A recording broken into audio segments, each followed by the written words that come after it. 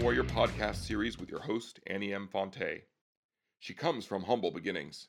Annie was raised on the plains of northeastern Colorado, where she started out as a dirt farmer, kicked up some dust as an athlete, and got gritty in the business world.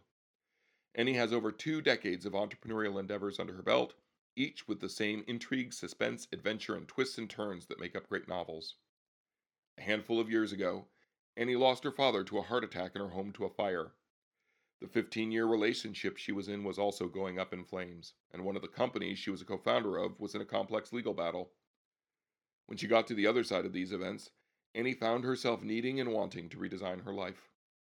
After a year-long journey of personal transformation, Annie drew 10 lines in the sand that would be her guideposts to creating a life that she loved.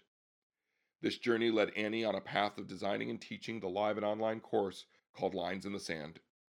Join Annie today as she has an open and honest conversation with an inspiring everyday hero.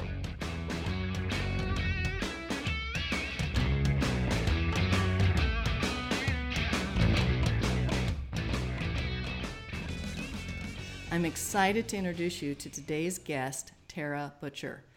Tara was born and raised in Salt Lake City, Utah. She is the third child of 4 and the only girl. As a child, she was into all different types of dance classes, performing in plays, and she started playing the piano at the age of 6. Soon after graduating high school, she pursued her dream of being a hairstylist and moved to Los Angeles, California to attend the Vidal Sassoon Academy in Santa Monica.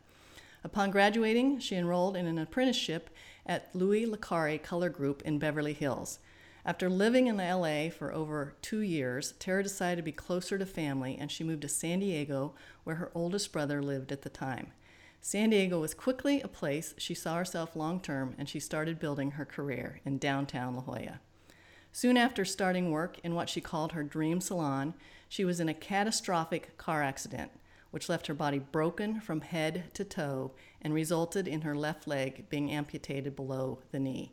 You are going to hear Tara's remarkable and inspiring story today. Tara now has the opportunity to mentor patients pre- and post-amputation in various hospitals in the San Diego area. She is a spokesperson for the Challenged Athletes Foundation and speaks to various schools, communities, and groups about the importance of physical activity. She also speaks to groups of young girls about body image and keeping a healthy mindset about the physical body. She continues her passion as a hairstylist and has maintained her clientele in downtown La Jolla, California for the past 12 years. In her free time, she enjoys traveling, theater, live music, and spending time with her friends and family. Tara lives a life full of gratitude and curiosity and believes we all have the choice to live a life we love. Welcome to the show, Tara. Thank you so much for having me. I'm happy to be here and chat with you. Well, I remember it's probably been a couple months that I got in contact with you and I asked if you would be a guest on my podcast, and you graciously and generously said yes. I threw out a few dates to you, and you chose today, July 11th, which is your birthday. Happy birthday. Thank you so much. It's a pleasure. Why did you want to do this on your birthday? I'm just curious.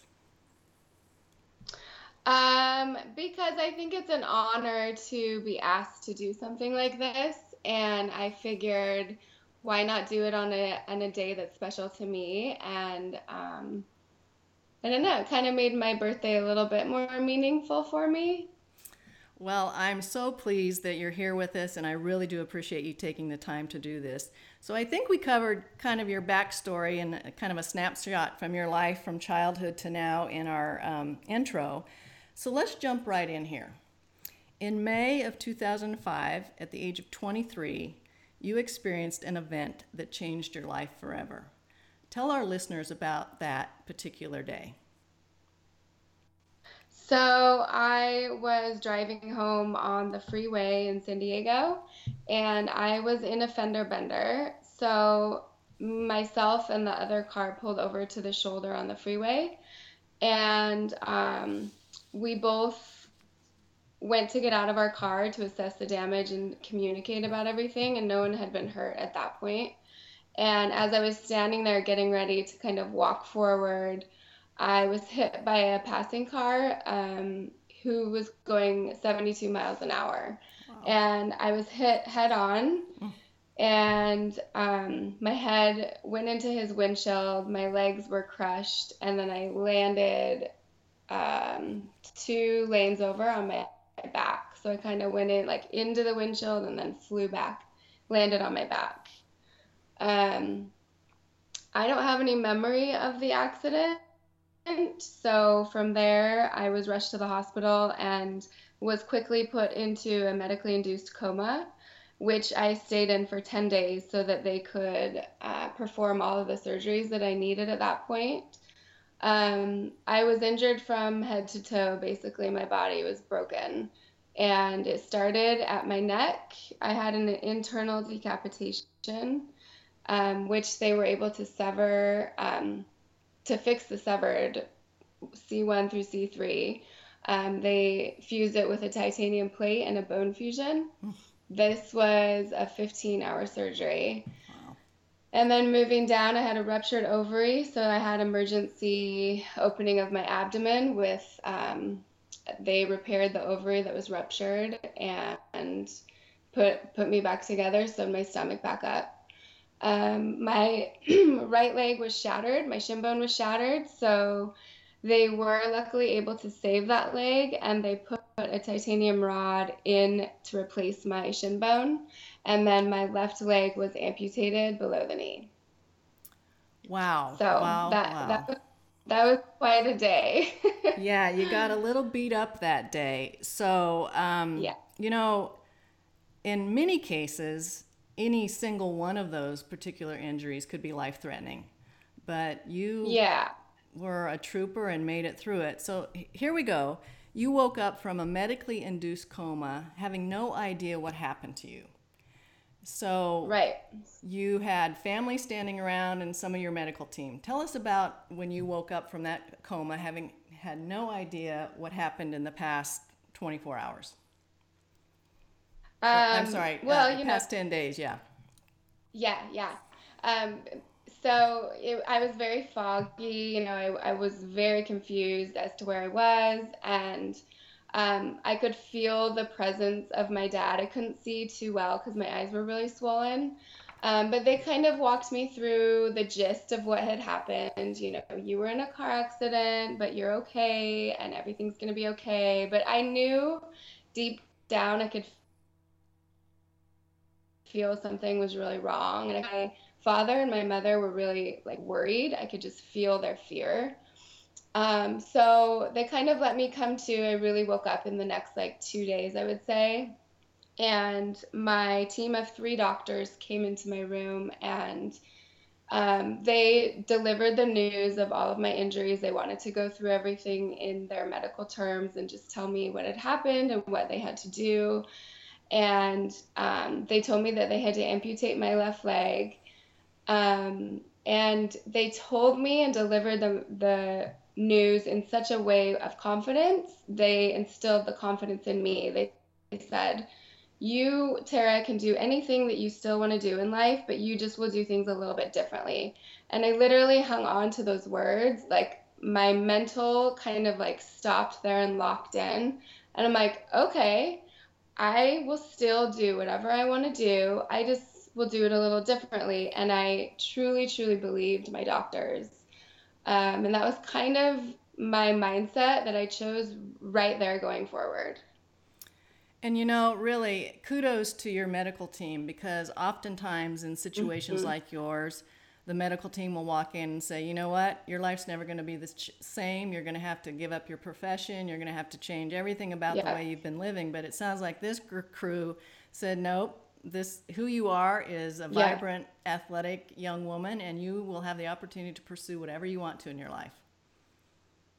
Exactly. Yeah. And, kudos is right, because a lot of doctors kind of give you worst case scenario. And this particular doctor, my orthopedic surgeon who had done my amputation, he was just so confident that I could live a normal life. And I do have to say, once I was in a rehab hospital, I had a social worker come in to kind of check on me and assess me. And she said to me, you're going to have to find a new career because you won't be able to stand on your legs all day. And I looked at her and I told her to get out of my room, that I didn't want negative energy around me, and I never wanted to see her again because I was determined to keep doing what I wanted to do. Good for you. I love that fighter mentality for sure. So, what was your first thoughts once you were more as clear-headed as you could be to absorb all this information, that you had broken your neck, basically severed your neck from your spine, you had all this hardware in your right leg, and that they had to amputate your left leg below the knee? Yeah. And what was your question? Just What was your first thought when you were told that information? What went through your mind? I think I focused more on the amputation part of everything. I didn't really understand the severity of the neck injury until later on. I didn't realize how severe it was. And I had my right leg, and I knew that it was injured, but it was more focused on the amputated side because that to me was something I wasn't familiar with. I had never known anyone that had an amputation. I just didn't know anything about that world. So that was like, whoa, okay, like this is different. Like things are going to be different. Like, how does this work? What's a prosthetic? Like, I just didn't know anything about any of that. It scared me a little bit. But again, I went back to what my doctors told me, and they said I could do anything I wanted to. So I just knew that I would figure it out. I knew deep down that I was determined to figure it out. Well, I'll tell you, in my mind, there's two sets of heroes here. First and foremost, yourself, and second of all, your doctors. I don't even know these folks, and I admire them. Yeah. So yes. Yeah, they're amazing. You were in the hospital for 8 weeks. What were your days like? In the beginning, I know it was slow, and you were still trying to collect yourself and get familiar with this new way of being. But what were those days like? Like when I look back at those times now, 12 years later, I don't remember a lot of suffering and pain. Yes, I do remember days of having physical pain and struggles, but honestly, like I had so much love around me. Hospital room looks like a flower shop. I had family members at my side the whole time. I had friends in and out. I had one specific friend that visited me every single day. Wow. I don't know, I'm going to joy too. And there's a lot of special time that I was spending with people that I probably normally wouldn't have gotten to. So I would say those days were actually like kind of enjoyable, as weird as that sounds. You also have nurses around you, like helping you kind of do everything, and you're really being taken care of in a very gentle, nice way. So those days for me, like that's what I remember. I remember the love, really. Good for you, and it sounds like you had a lot of it surrounding you. So that's a special thing. I did, yeah. So what did you learn about yourself as you went through this experience? I learned a lot about myself looking back, but I would say the main thing that sticks out is I didn't know I had such a mental strength in me. I don't think I had ever been tested or tried to test it. I discovered a mental strength and this determination and this like fighter mentality that I didn't know I had. So it was cool to tap into that and really like use it. It's really what got me through. You bet. Now you're a little over 12 years after your accident, and as you've had time now to recover and reflect and participate in a lot of activities, which we're going to talk about in a minute, what, as you look back, was the true gift in this experience for you?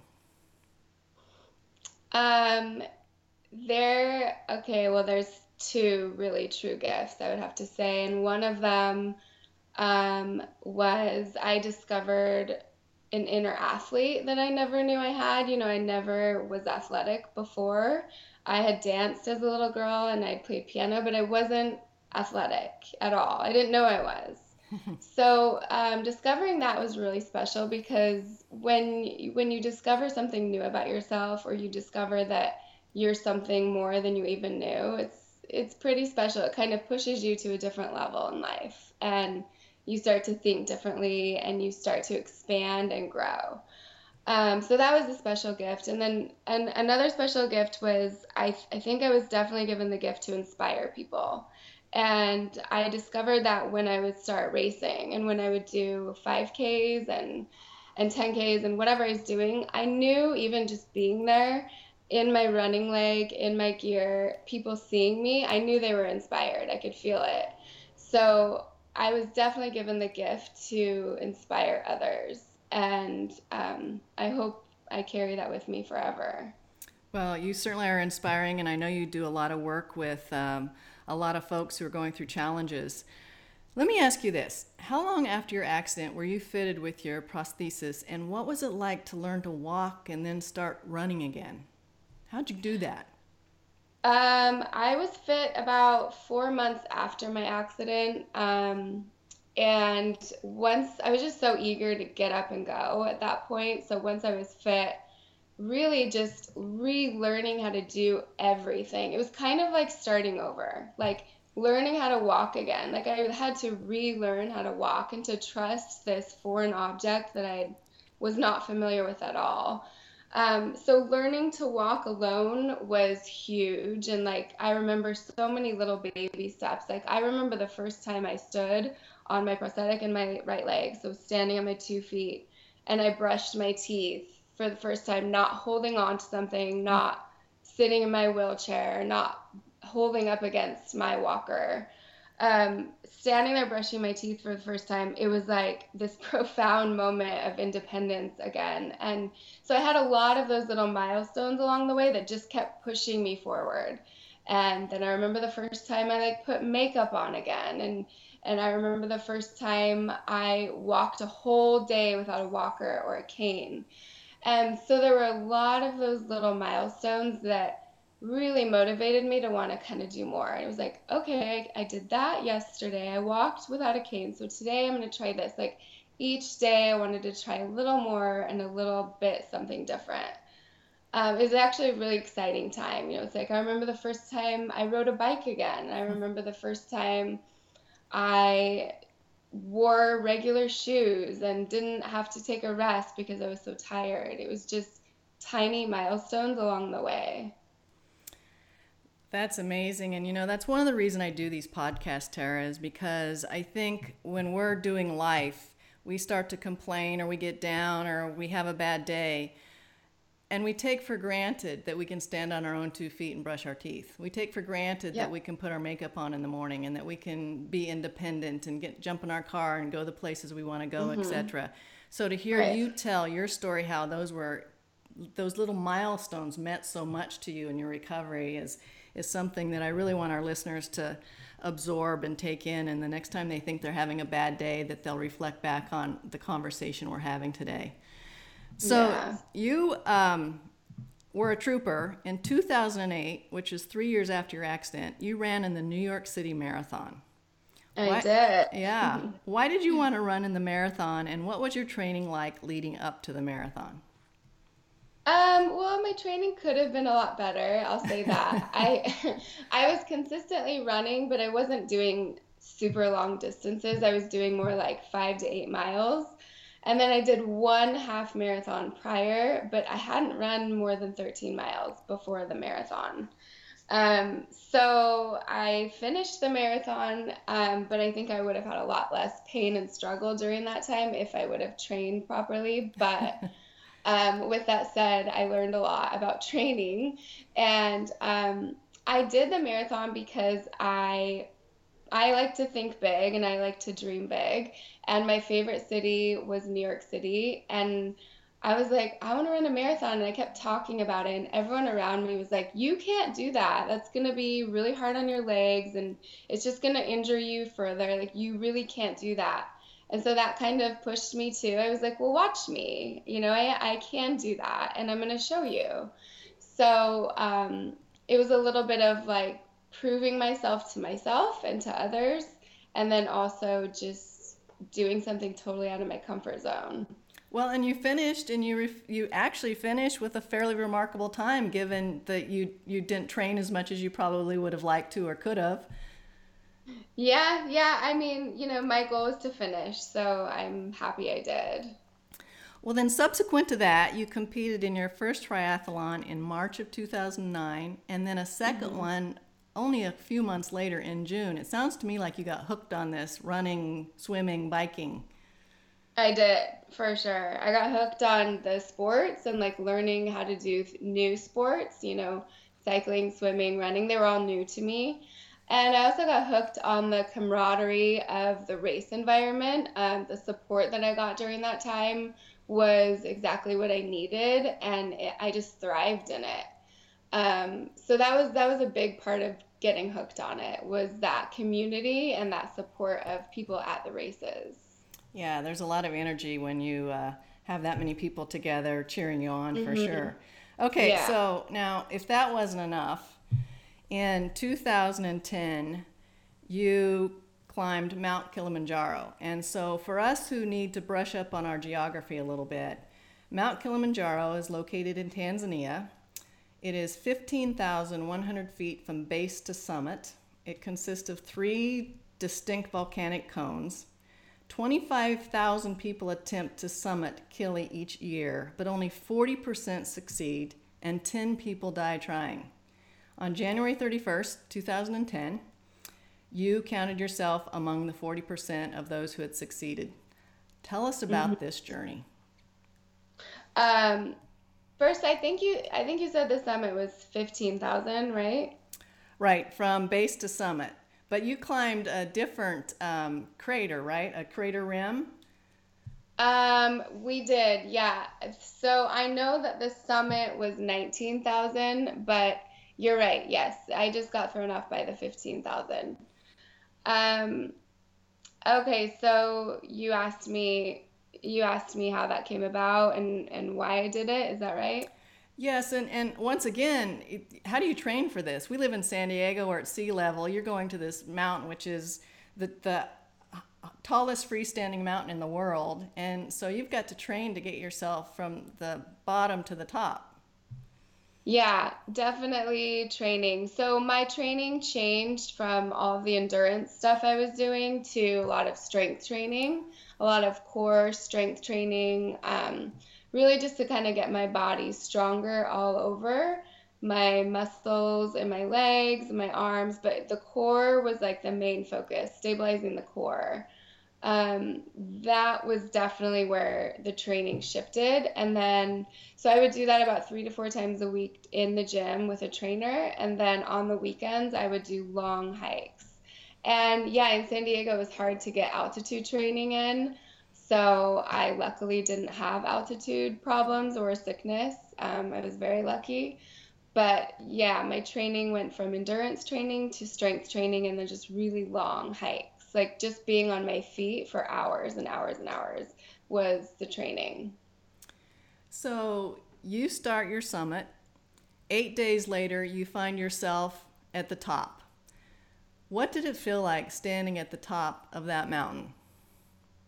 I would describe it, it felt very surreal because I had worked so hard to get there, and you're above the clouds, literally. Like the scene is beautiful. I mean, it's breathtakingly beautiful, and it's so quiet up there.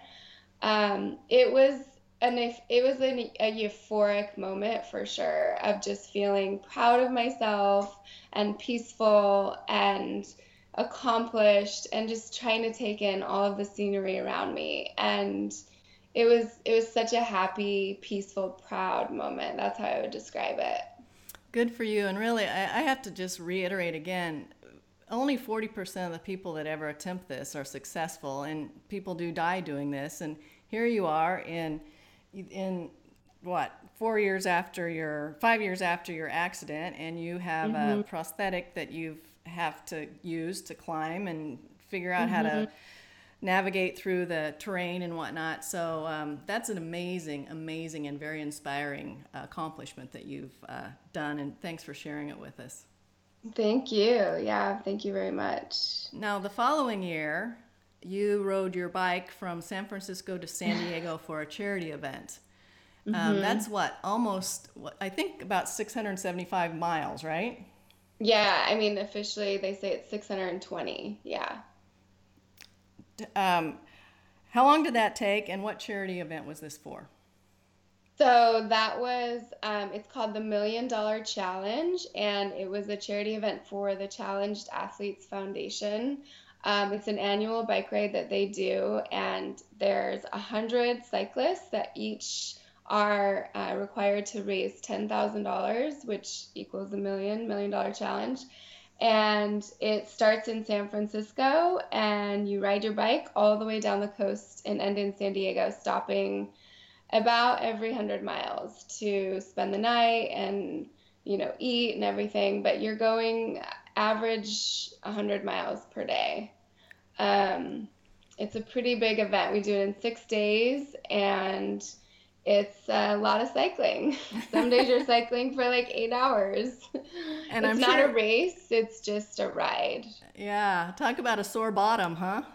Oh yeah, very much. Well, in one of our conversations we had, you spoke to me about a time when you weren't happy. And if I recall correctly, this was a time when you found yourself so focused on overcoming your accident that you didn't feel fulfilled. Tell us about this time in your journey and what you did to choose happiness.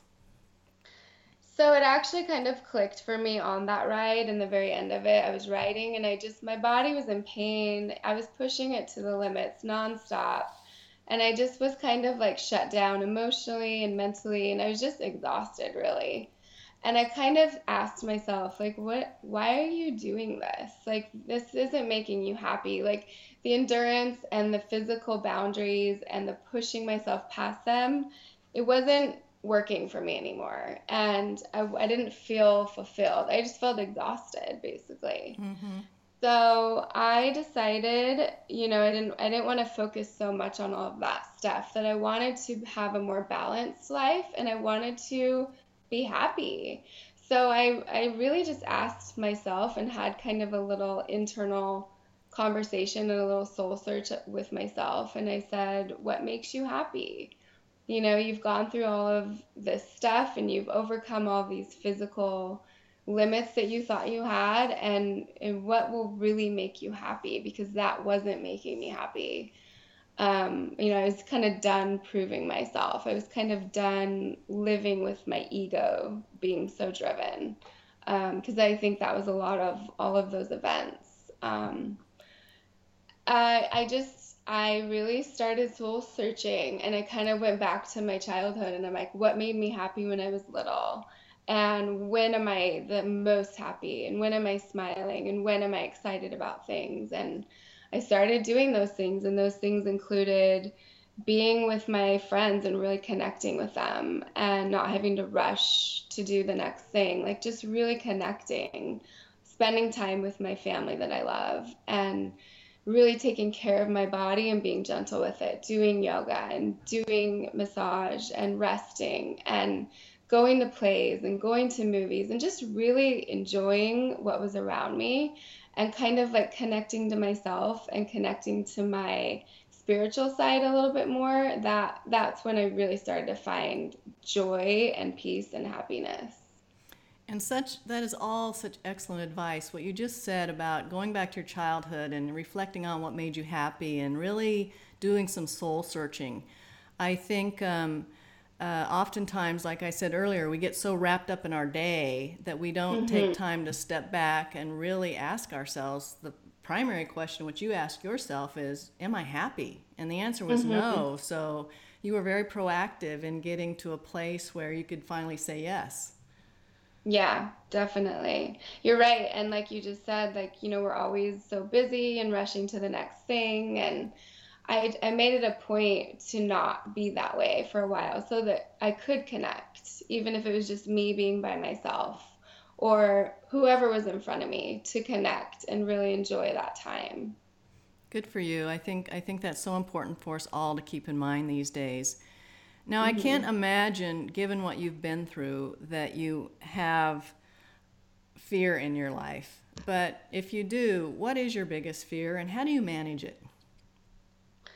I would definitely say my biggest fear, it's subsiding a little bit because I've been working on it, but I've always had this fear since my accident that no one would love me. A relationship couldn't work because I really wasn't lovable. So I had this deep-rooted fear that I wouldn't find someone to love me and to love back and to create a life with and to have a family with. I had a really big insecurity about my amputation and my prosthetic and my body. And it's been a struggle, and it's been something that I'm working really hard on. And I think this is another important conversation. You know, in the intro, we talked about you going and talking to especially young girls about not getting so hung up on their physical appearance.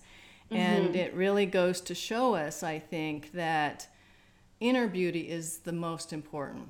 And you have stunning inner beauty. And regardless of the scars you have or whether you have your racing leg or walking leg on or not, to really embrace your own self-beauty from the inside out and approach life that way. Approach it from your inside out. It truly is an inside job, don't you think?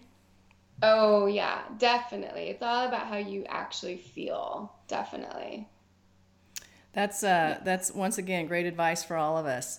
So, what's the best advice you've received thus far in your life?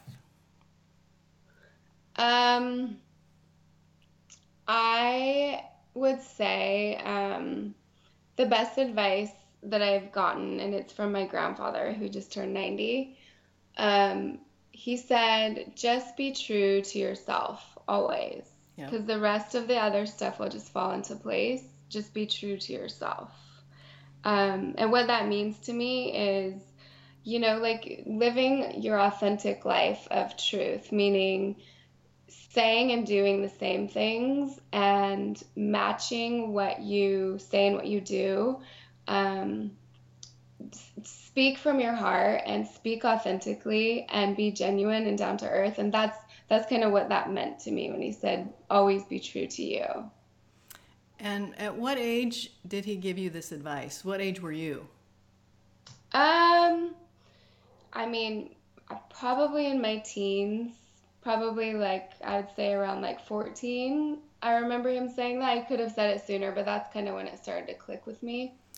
Well, it's very sage advice, and I say often it's that type of advice that keeps us on the road instead of, there are days when we wander off and we're getting close to getting in the ditch. And if you can just remember those words of wisdom, it kind of brings you back to the center of the road. And I call it keep your ass in the saddle because I'm a equestrian and I like to ride horses. But that's certainly good advice, because what else do we have if we're not being authentic, right? It's so true. It's so true. It's the only way to truly be fulfilled, I think. I agree 100%. Okay, so many of us have a cause that we're passionate about, and I know that Challenged Athletes Foundation is one of yours. Tell us how CAF helped you and describe how you've been involved in the organization since your accident.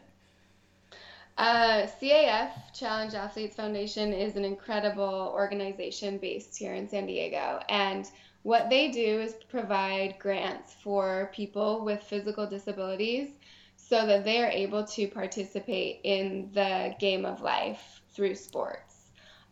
They've provided me with a few running legs. I'd say probably 3 now. They've provided me with a bike for triathlon, and they've provided me with training to do triathlons. So what that provided for me was getting back into life, and for me to do that on my own, to buy my own running leg would have been impossible because they cost, around $20,000. Wow. It's just almost untouchable to buy your own athletic equipment for what you would need with a disability. So they've provided grants, and they provide grants. They not only provide the equipment, but they provide such a support and a community of people that are supportive. It really just makes you feel like you can relate and that they have your back and they're there for you.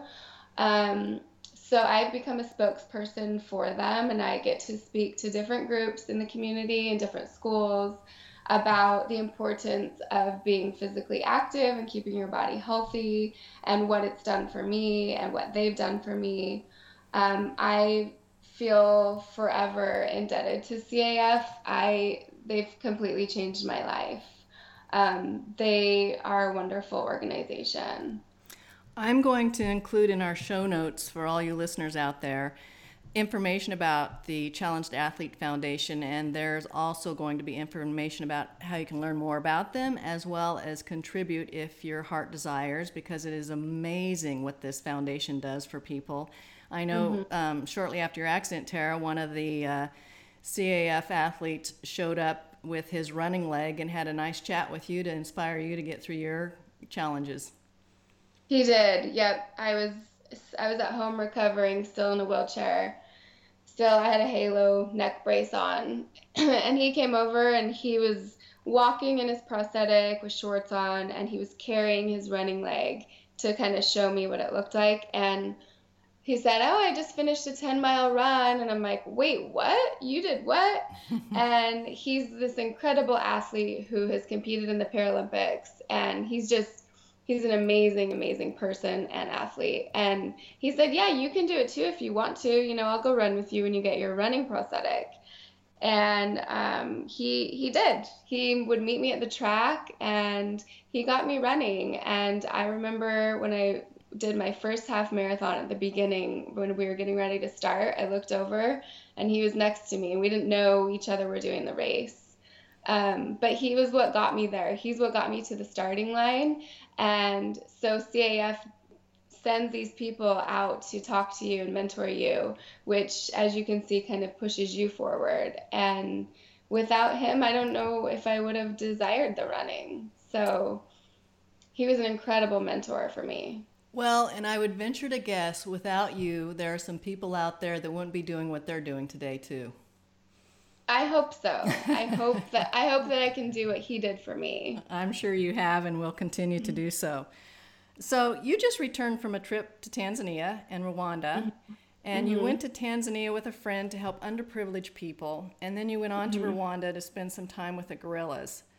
Tell us about these trips, and what did you learn about love, life, and yourself?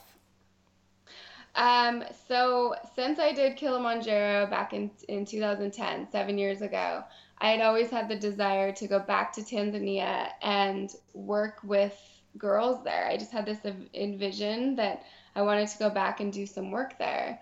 So my girlfriend and I collaborated, and we planned a trip to go, and we ended up raising money to support 3 orphanages out there.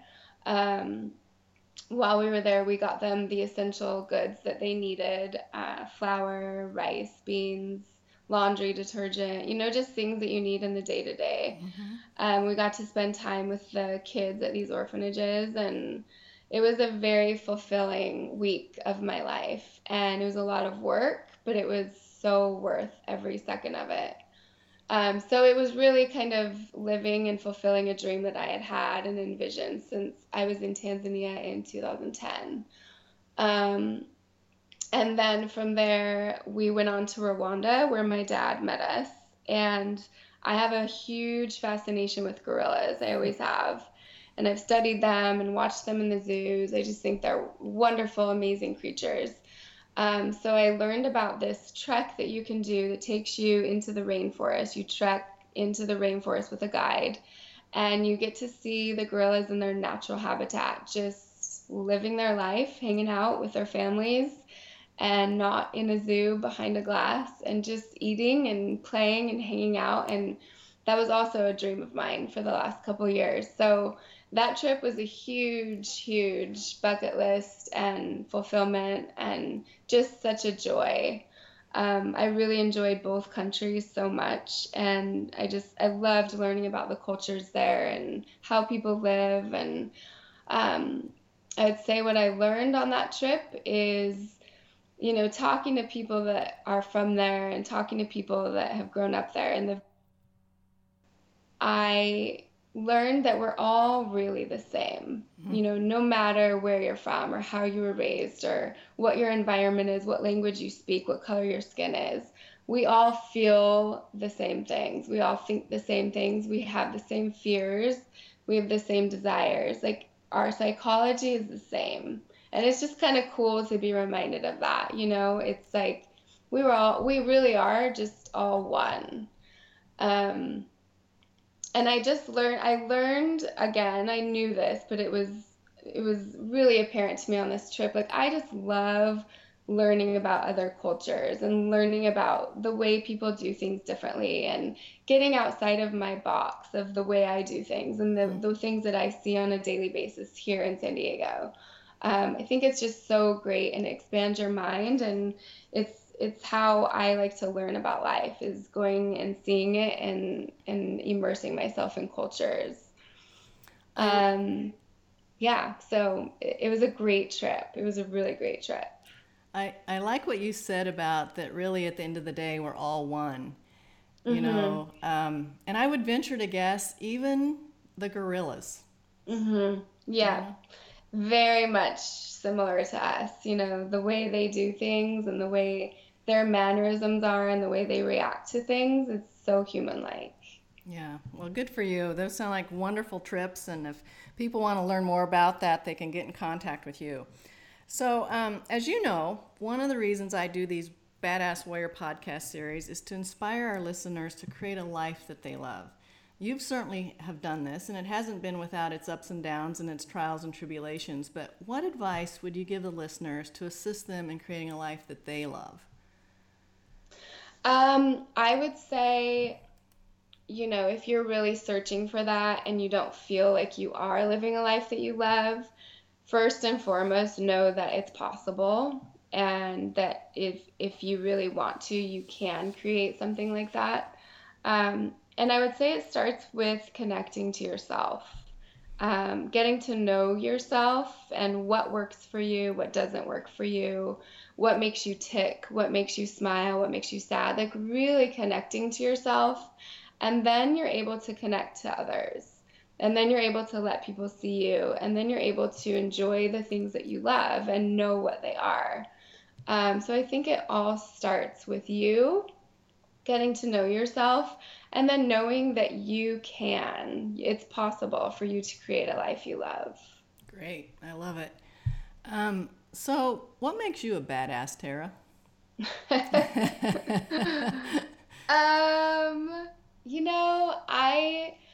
I think that just kind of what I was saying, like I've connected to myself and I've connected to the people that I love the most. And I mean, I'm a pretty amazing friend and also a pretty amazing family member. Like I know that I would do anything for those that I love. And I think that takes strength and integrity, and I'm really proud of that. And I know that the people that are close to me feel the same way. So I think that makes me a badass. I would agree 100%. There's a lot of things that make you a badass, but I can certainly appreciate that. Before we wrap up here, I want to do what I like to call little lightning rounds. This is kind of a fun thing. So I want you to tell me the first thing that comes to your mind in each of these categories, with the question being, what is your favorite? Are you game? Sure, yeah. Okay, here we go. What's your favorite color? Purple. Song? Tiny Dancer by Elton John. Ah, excellent. How about book? Tuesdays with Morrie. Oh, that was a great book. I love it too. What's your favorite season? Fall. How about holiday? Thanksgiving. And food? What's your favorite food? Pretty much anything chocolate. Turkey dipped in chocolate at Thanksgiving? Yeah, I mean, chocolate after the turkey, Yeah. but always finishing with chocolate. Yeah. Just a little something after dinner, right? Okay, Yeah. How about your favorite movie? Still Magnolias. Great. And flower? Hibiscus. Smell? The smell of freshly brewed coffee. Ah, I like that too. How about your favorite sound? Piano playing. And do you still play? I know how. I know how to read music, but I don't have a piano where I live right now. I have a very small one-bedroom apartment that doesn't fit one, but so I know how, but no, I don't currently play. Well, I'm sure one day that'll change. We'll find you a little bigger Yeah, place and we can get you a piano in there. So before we wrap definitely. up, I want to kind of swing back around. Your dream job, your dream vocation was to be a hairstylist, and you've accomplished Hmm. that. So talk to us a little bit about your current position and your profession and what you're doing and where you are, and I'll include this in the show notes as well if people want to get in touch with you. Okay, yeah, I rent a space. I rent a booth in a salon in downtown La Jolla called Salty Roots. I've worked in the La Jolla area for 12 years, so I have a great clientele that I love. I've become very close with my clients. And I love what I do. I've always known from an early age that that's what I wanted to do. I love the creativity and the independence and the flexibility that I have. It's a really special job because I get to make people feel better than they did when they came in. And making people feel good and making people feel good about themselves and to feel like they look good is it's a very special job. It's always like a positive day, like it's always, people are always feeling good and talking about how they feel good. And I think, your appearance is important, and I think it's good to be comfortable with the way you look. So it's nice to be able to help people do that. It's also an active job because I'm on my feet and moving around a lot. So yeah, I love it. Again, I'm in downtown La Jolla at Salty Roots Salon, and I work full time, and I love it. Good for you. Well, obviously, you've picked a vocation where you are a huge service to others, and you get the opportunity every single day to put a lot of smiles on a lot of faces, and that has to be pretty Mhm. fulfilling. It is. It is very fulfilling, definitely. Great. Well, I can't thank you enough, Tara, for joining us today. Like I said earlier, happy birthday. I hope this is your best day and year ever. And I will include all the information about you in our show notes so our listeners can learn much more about you than we were able to cover today.